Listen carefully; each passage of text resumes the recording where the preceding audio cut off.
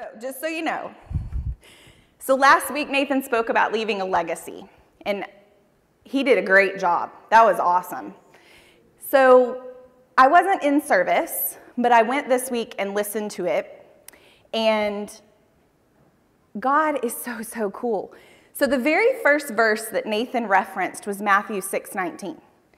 Do not lay up for yourselves treasures on earth where moth and rust destroy and where thieves break in and steal, but lay up for yourselves treasures in heaven where neither moth nor rust destroys and where thieves do not break in and steal. For where your treasure is, there your heart will be also. So here's the cool part. The reason I didn't hear Nathan's sermon last week is because I was upstairs teaching the elementary age kids. So while Nathan's using that verse as his opening verse, this was our theme verse upstairs. That was not planned. We did not know that. I mean, God planned it. But I just think it's so cool. And in the same way, back in late December, when Justice was starting to try to make plans for this parental leave that he's on, and he asked a few of us if we would speak. And I prayed about it, and God kind of laid something on my heart, so I quickly scribbled down a couple of verse references and a theme, and I text messaged Justice a picture of it and said, here's what I'm thinking. He said, we might need to talk, because my New Year's message sounds an awful lot like it. So we talked, and we figured out that we did have some overlap, but we were going different directions with it. So we thought, that's great. Then a couple weeks ago, Nathan walks up to me and says, I think we need to figure out what order we're going to preach in, because we may have a little bit of similarities in ours too. Okay. So I got to thinking, man, everybody's taking my stuff, and what am I going to talk about now? But then I remembered, God is a God of repetition. He repeats himself all the time. Jesus quoted the Old Testament as a means of repetition. And I find it funny because I think God does it because he realizes that we are hard-headed. If you're a parent, you know that parenting is probably about 95% repeating yourself and asking them why you have to repeat yourself. Why do I have to repeat myself all the time? You know this. So, repetition is how we learn. So I felt like God told me, just go ahead with your message. If there's overlap, it's intentional. So I think God might be trying to get us to corporately look in a certain direction. So with that said, we're going to be talking about the power of story. More specifically, the power of your story. My love for stories traces back to the 5th grade. It probably goes back farther than that because I was a very imaginative child. But I can remember the 5th grade somewhat vividly. I moved quite a bit when I was young and went to several elementary schools, but I can picture this elementary school. And my classroom was on the corner right by the lunchroom. And down the hall was the computer lab. And I remember this school year because it was the first school year that every Friday we got to go to the computer lab. And I know anyone in here that was born after 1990 is going, a computer lab? Why is that a big deal? Yo, we didn't have computers at home. We had floppy disks about this big to play Oregon Trail. That was a highlight of my week, is Friday we get to go play Oregon Trail, right? I often in 5th grade died of dysentery. So that school year sticks out in my mind for that reason. It also sticks out in my mind for that reason because that school year we were assigned as a class to read The Lion, the Witch, and the Wardrobe. This is the first book that, to my knowledge, captivated me. I still, to this day, get a little bit, if you hear someone say things like, they say Aslan is on the move, I get excited. Or if they say things like, is he safe? Of course he isn't safe, but he's good. I get a little flutter. It excites me. It ignited in me a lifelong love of stories, especially stories about good conquering evil and about sacrifice and bravery. And I had no way of knowing then what a touchstone that would be in my journey to faith. I wasn't saved at that time in my life. I thought C.S. Lewis was a children's writer. I didn't know who he was. Now I count him among my favorite authors and one of my favorite theologians. So our brains are hardwired for stories, right? We love them. Not everybody's readers, but I guarantee you everybody in here gets some kind of stories in their life. TV. Think about it. We have soap operas that have been on the air for like 40 years telling the exact same stories over and over again, and people still watch them. Podcasts, movies, we all seek out stories. Social media has become just one big story, right? We follow people's lives through social media posts. Now, it's a fictional story most of the time, but we still follow it. So we love stories, but most of all, we like stories from other people, I think, as a way to recount memories. And we seek them out in other people. You know, before the invention of things like the printing press and widespread distribution of books, and most definitely before the internet, one of the most prolific ways of histories and stories being passed down was verbally. We passed them down from generation to generation just through storytelling. I always, for some reason, picture Little House on the Prairie, like they're sitting around doing their knitting by the fire while, they tell each other stories of their family history.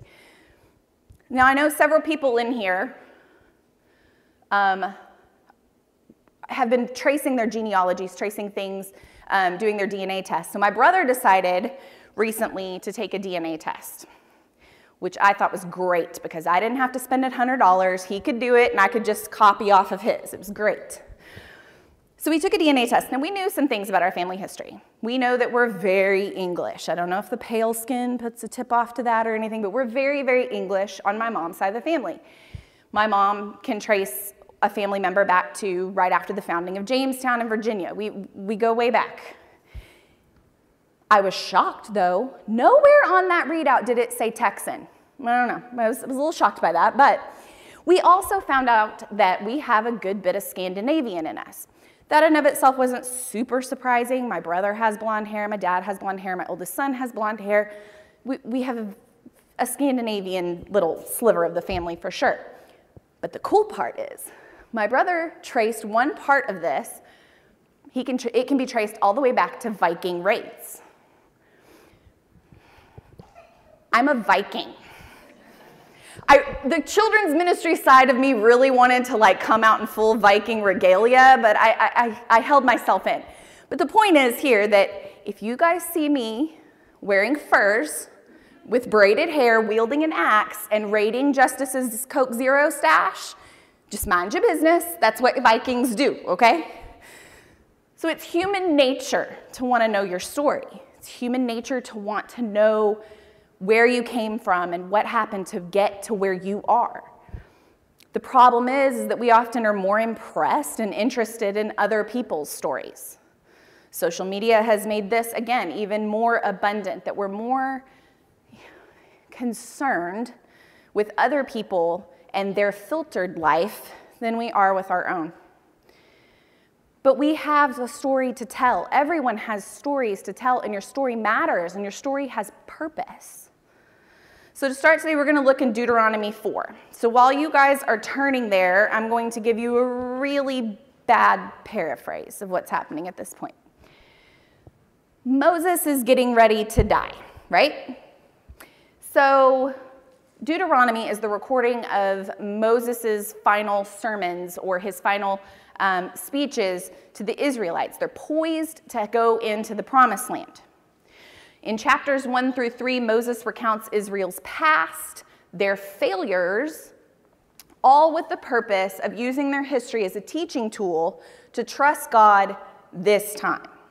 You'll remember that the previous generation had failed. They had failed the faith test. They turned what was supposed to be an 11-day sojourn to the Promised Land into 40 years in the desert because they didn't have enough faith. And Moses wants them to get it right this time. So we're going to start in verse 1, Deuteronomy 4. And now, O Israel, listen to the statutes and the rules that I am teaching you, and do them that you may live and go in and take possession of the land that the Lord, the God of your fathers, is giving you. You shall not add to the word that I command you, nor take from it, that you may keep the commandments of the Lord your God that I command you.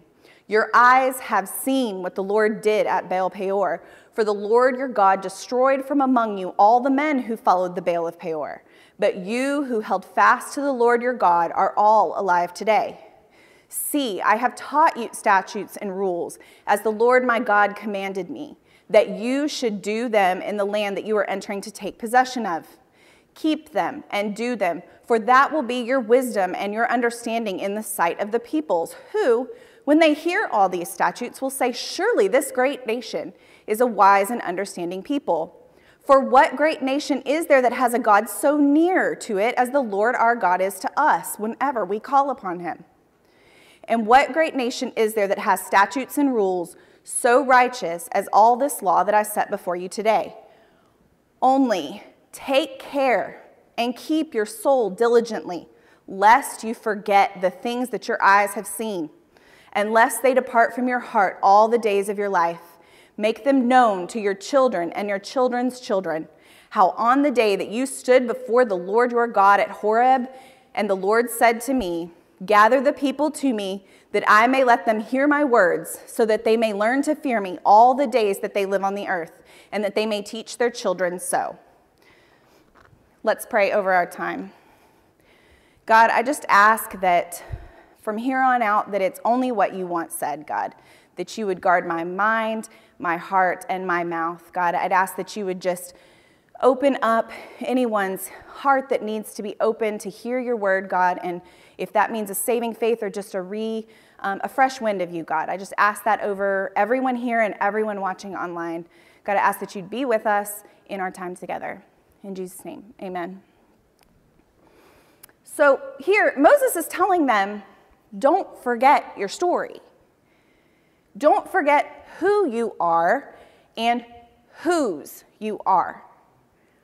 He is even, I think, throughout Deuteronomy, he plays on their vanity. You are the chosen people.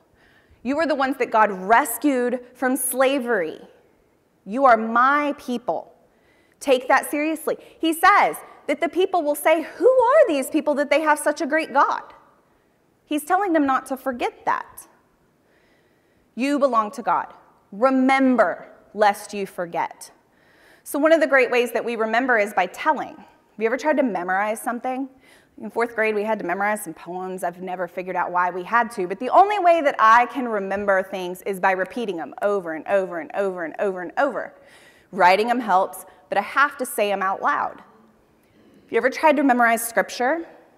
Have you ever tried to do it without saying it out loud?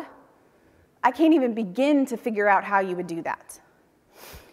When we speak things out loud, it ingrains it in our hearts and in our minds, and it's easier to recall when we've spoken it out loud. It's like that muscle memory of your body.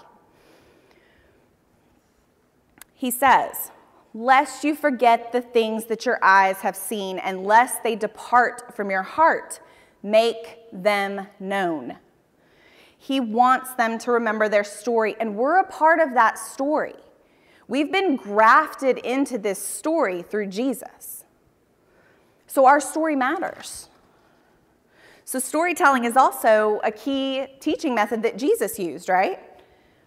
Because it's highly effective. So instead of simply telling people that they should love their neighbors, he told the story of the Good Samaritan. And instead of merely stating that God is loving and forgiving, he told the parable of the prodigal son. So look, the Bible is not about us. I will never say that. This book is not about us. It's about God. It's about God's divine revelation to his people. It's about his character, and it's about his story among his people. It's not about us, but it is for us. So our lives are not scripture, but our lives point people to scripture. Our lives are meant to reflect and magnify the one that created everything. They're meant to reflect and magnify the only one worth magnifying. The stories of our spiritual mothers and fathers that are contained within Scripture are for our edification, our education, and to bolster our faith. We learn by reading about the times that they failed, and we learn by reading the times that they got it right. And our stories can do that for other people. Many of you know that last February I was diagnosed with locally advanced cervical cancer. And while going through the initial stages of biopsies and consultations, I was given one piece of advice from my nurse practitioner before she passed me off to my oncologist. She said, don't Google. which is really good advice when you're dealing with something as scary as cancer. But if you know my personality, you know that I did not follow that advice. Woo, not even a little bit. I am not a doomsday person. I'm not one of those people that goes to the worst case scenario automatically. I'm not the type of person that gets a persistent runny nose, runs to WebMD, and thinks their brain is leaking. I'm just not that person. I'm a person that likes to and has to be informed. I need information. I'm a little bit of an information hoarder. I need to know what's going on, what there's possibilities of, everything. So I set out to try to get all the information I could on cervical cancer. I found myself sometimes up at midnight reading clinical papers and having to Google the words from the clinical papers in order to know what they were talking about. But I needed to know everything I could before going into treatment. And I learned a lot. I learned a lot of statistical odds. I learned that cancers caught at the stage at which mine was have really good statistics. I learned different treatment regimens, different surgical regimens. I learned everything and when they would do, why they would do. And I felt informed and I felt empowered to advocate for myself with my doctors. So once we found out that I was not a surgical candidate, that I would have to do chemo and radiation, I decided that I would look in Facebook, I would join a couple of support groups in Facebook, because I don't know anyone personally that's dealt with cervical cancer the way that I am dealing with it. So I thought this would be great. The only part is this is when I finally learned to be scared. These groups were overwhelmingly negative. They recounted their worst case scenarios that they found themselves in, and they were told they would be fine and they weren't, and they had every side effect that you could have, and that treatment didn't go right. And I kept trying to reconcile that in my head with the statistics that I knew to be true. Like, how can these women, it's so negative in here, but I know that that's not what this says that it's supposed to be. So I decided that once I started treatment that I would take a step back from those groups, that I wanted to stay positive, that I didn't want to have that negativity in my brain going into treatment. So once treatment was over, I decided one day to pop back in. And I saw a woman who had asked a question. She was about to start treatment, and she asked a question about a specific part of cervical cancer treatment. And I won't get into what it is, but it's awful. It's the worst part of treatment. It was the part that I dreaded. It's the last part, and it's awful. I won't sugarcoat it. It's really bad. But I got through it. The responses to this woman's question were appalling. They were horrifying. There was no hope being spread at all. So I decided to reach out to this woman through private message, because though no one was showing hope in the group, I had some hope to share. I had been through this part of treatment. Now, this part of treatment was described by my doctors as the knockout punch. All the chemo, all the radiation that you've been doing has been getting you ready for this part, and the brachytherapy knocks out the final cells. Your statistics say that you are way more likely to never have a recurrence if you do the brachytherapy as opposed to not doing the brachytherapy. So I told this woman all of this. I'm like, this is what my doctors have said. This has been my experience. I told her it's not fun, it's not good, but it's necessary. Take all the pain meds they'll give you, but do it. She told me that prior to me messaging her, she was extremely close to refusing this part of treatment. She was extremely close to telling her doctor she wanted to do chemo and radiation and wait and see. So what would have happened if I hadn't have followed the promptings to share my story? What if I hadn't have reached out to her? What if she hadn't have gone through that part of treatment? She was making a decision between life and death. What if I hadn't have shared? I'm happy to say that, like me, the last I heard, she's completely cancer-free. But our stories matter. Our stories matter. You can light the path for someone who's currently in the dark. And I find it interesting that especially online, but even in day-to-day life, negative stories are just shared in mass. I think 2020 might be just the best example ever for that. Everything's terrible. Everything's on fire. There's nothing good. Nothing is good. The U.S. is falling. The world is falling. We're all going to burn up. Everything's terrible. That was the whole of last year. Those with positive stories just don't feel the need to share. And maybe it's because they have a positive story. But maybe if more of us shared our stories, even when we don't think it's significant, more hope and light could be spread. Since then, I've made it my mission to be very transparent and open about my cancer journey, and sometimes that borders on TMI, but cervical cancer is kind of a TMI cancer. Can't really sugarcoat that in any way. But if it helps one woman to say, you know, because you shared your story, I went and got that long overdue exam, or I chose to do this treatment, or you gave me some hope, then it's worth it for me to be vulnerable. We have got to learn to be vulnerable with our stories and to pass those along to other people. I didn't plan on saying this, but today is the last day of the month. January is Cervical Cancer Awareness Month, so I'm talking to every single woman in here and every single person, every single woman online. If you have not gotten an exam in the last 2 years, go home and schedule an exam. Okay? Great.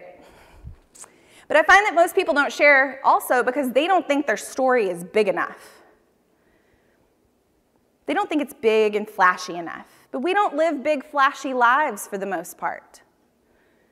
We need stories to help us in the everyday fights. We need fresh stories for fresh battles. People don't share because they say that their faith is private. No, that's not biblical. Your faith is personal. We have a personal God. We have a personal Savior. Your faith was never meant to be private. It says, go therefore and make disciples. Go. You've been sent out. That's not private. There's no such thing as private Christianity. So turn to John 4.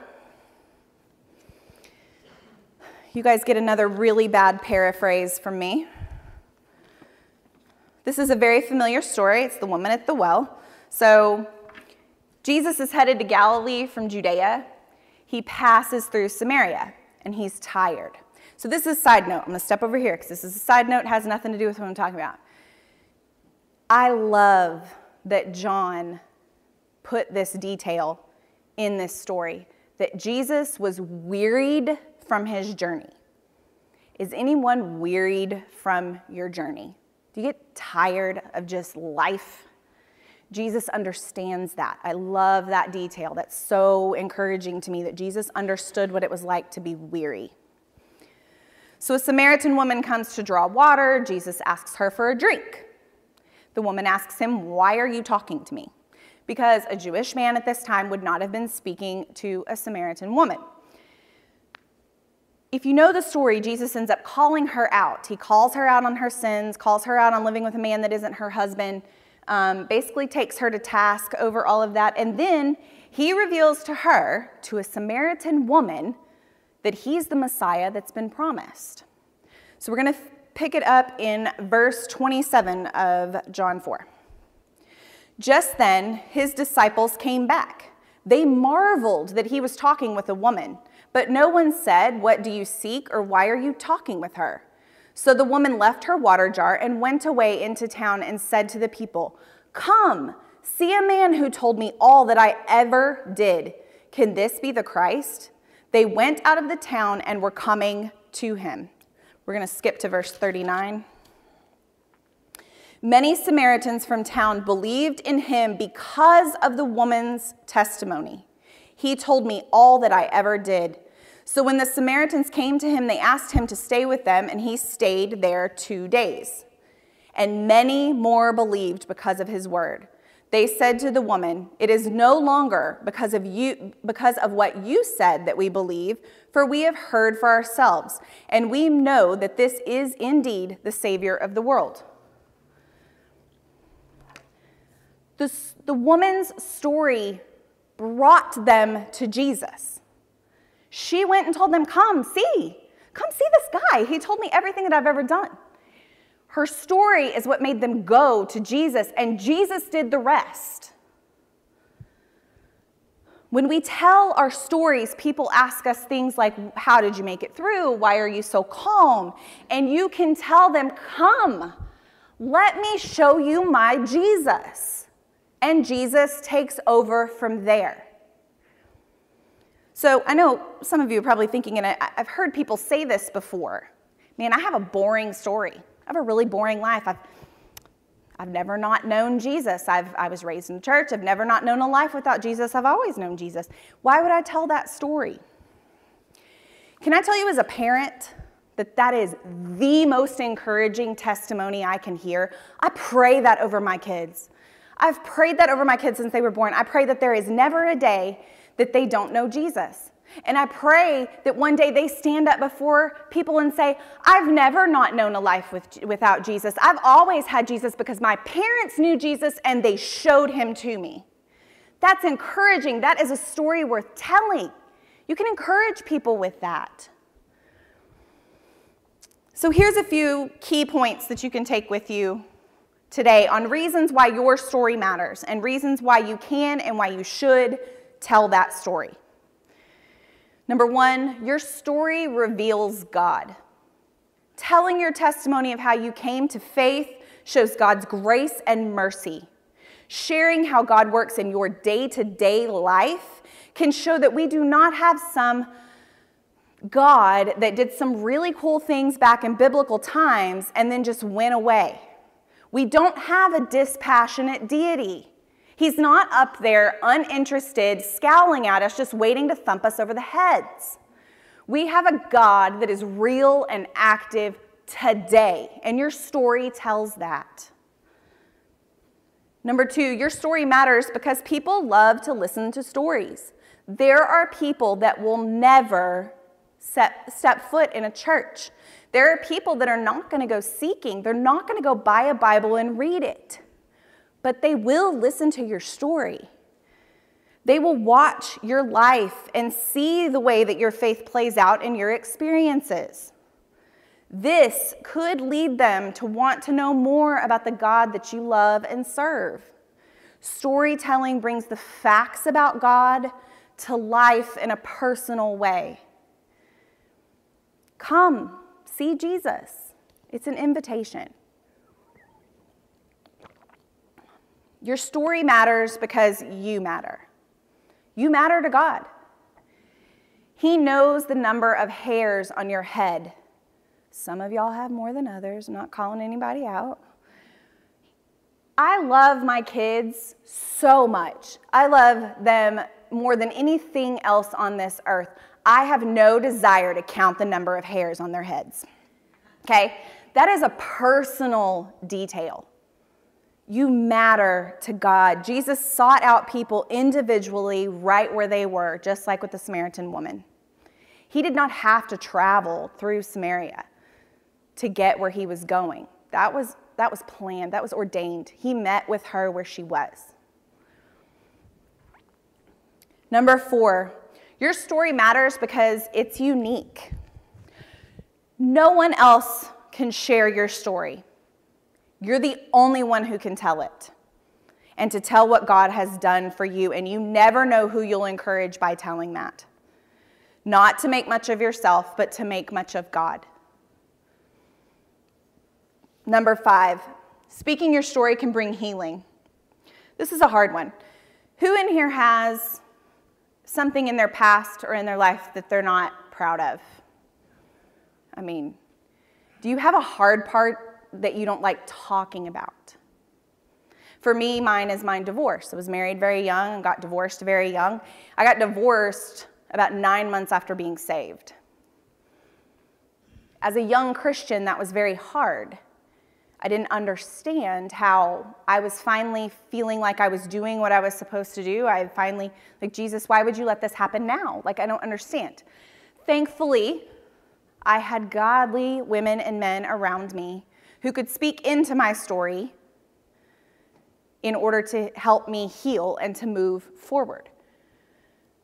Many times we need to, and within a safe context, not everybody needs to know all your business. I'm not saying that, but within a safe context, we need to share our stories so other people can speak into them and help us know where we're thinking wrong. You know, help us to kind of go, well, let's look at it this way. Let's look at Scripture this way. Number 6, speaking your story can bring healing to others. So once you've come out of those dark places into the light, once you've taken those things that you're not proud of or that have hurt you and you've laid them at Jesus' feet and not picked them back up, you can help others that are currently in the dark. I'm so thankful that I had those people in my life that could say, I've been where you are. It gets better. Let me show you. Let me show you where I was and where I am now. I thank God every day for those people. You can help others who are currently in the dark to heal by sharing your story. So the New Living Translation says in Psalm 107:2, I don't know how I stumbled across this. I study out of the ESV, I read out of the CSB. Somehow I stumbled across the New Living Translation this verse, and it's just, I love it. Has the Lord redeemed you? Speak out. Tell others he has redeemed you from your enemies. So we don't tell our stories out of sentimentality, but to remind us that the same God that worked in our past, that was there in the dark and brought us into the light, is the same God currently working in our present. He's currently working everything out. He's the same God, and it reminds us that he's already working it out in the future. We can share our stories to preserve and sustain the knowledge of God and pass it down to others. We fail when we forget, and we forget when we don't tell. We forget who we are, and we forget whose we are. Has the Lord redeemed you? Speak out. In the remembering, we trace the mercy and grace of God, and we point others to him. And we shout out to a hurting and lost world, look what my God has done. Let's pray. Father, I thank you so much, God, that we can just use our stories. We can use our stories to help others, God, and to bring them closer to you. God, I ask that you would give us boldness to share our stories and to be vulnerable with people. God, I would ask that you would let anyone in here that is currently wearing a facade of everything's fine, nothing's wrong, that they would just drop it, that this is a safe place and a safe context for them to do that, God. And I would ask that anyone in here that has a story to tell would be emboldened to speak out on your behalf, God, to make much of you, not to make much of us. God, I ask that you would just go with us throughout this week and let us think of ways that our story can bring healing to others, and maybe call to mind something that we need to deal with that we haven't dealt with, God, that part of our story that isn't quite healed, that maybe we need to bring that to somebody and say, listen to my story, and let them speak into it. God, I ask all of this in your Son's holy name. Amen.